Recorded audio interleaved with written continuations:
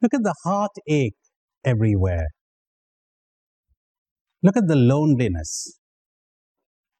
Look at the fear, the confusions, the conflicts in the hearts of people. Inner conflict, outer conflict. Suppose somebody gave you a way of getting rid of all of that.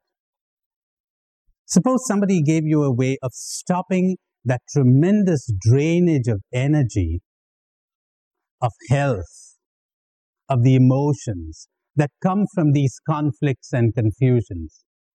Would you want that?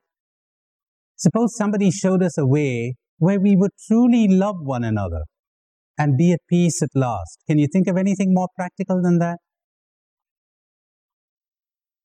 But here you have people thinking that big business is more practical, or politics is more practical, or science is more practical. What's the earthly use of putting a man in the moon when we cannot live on the earth?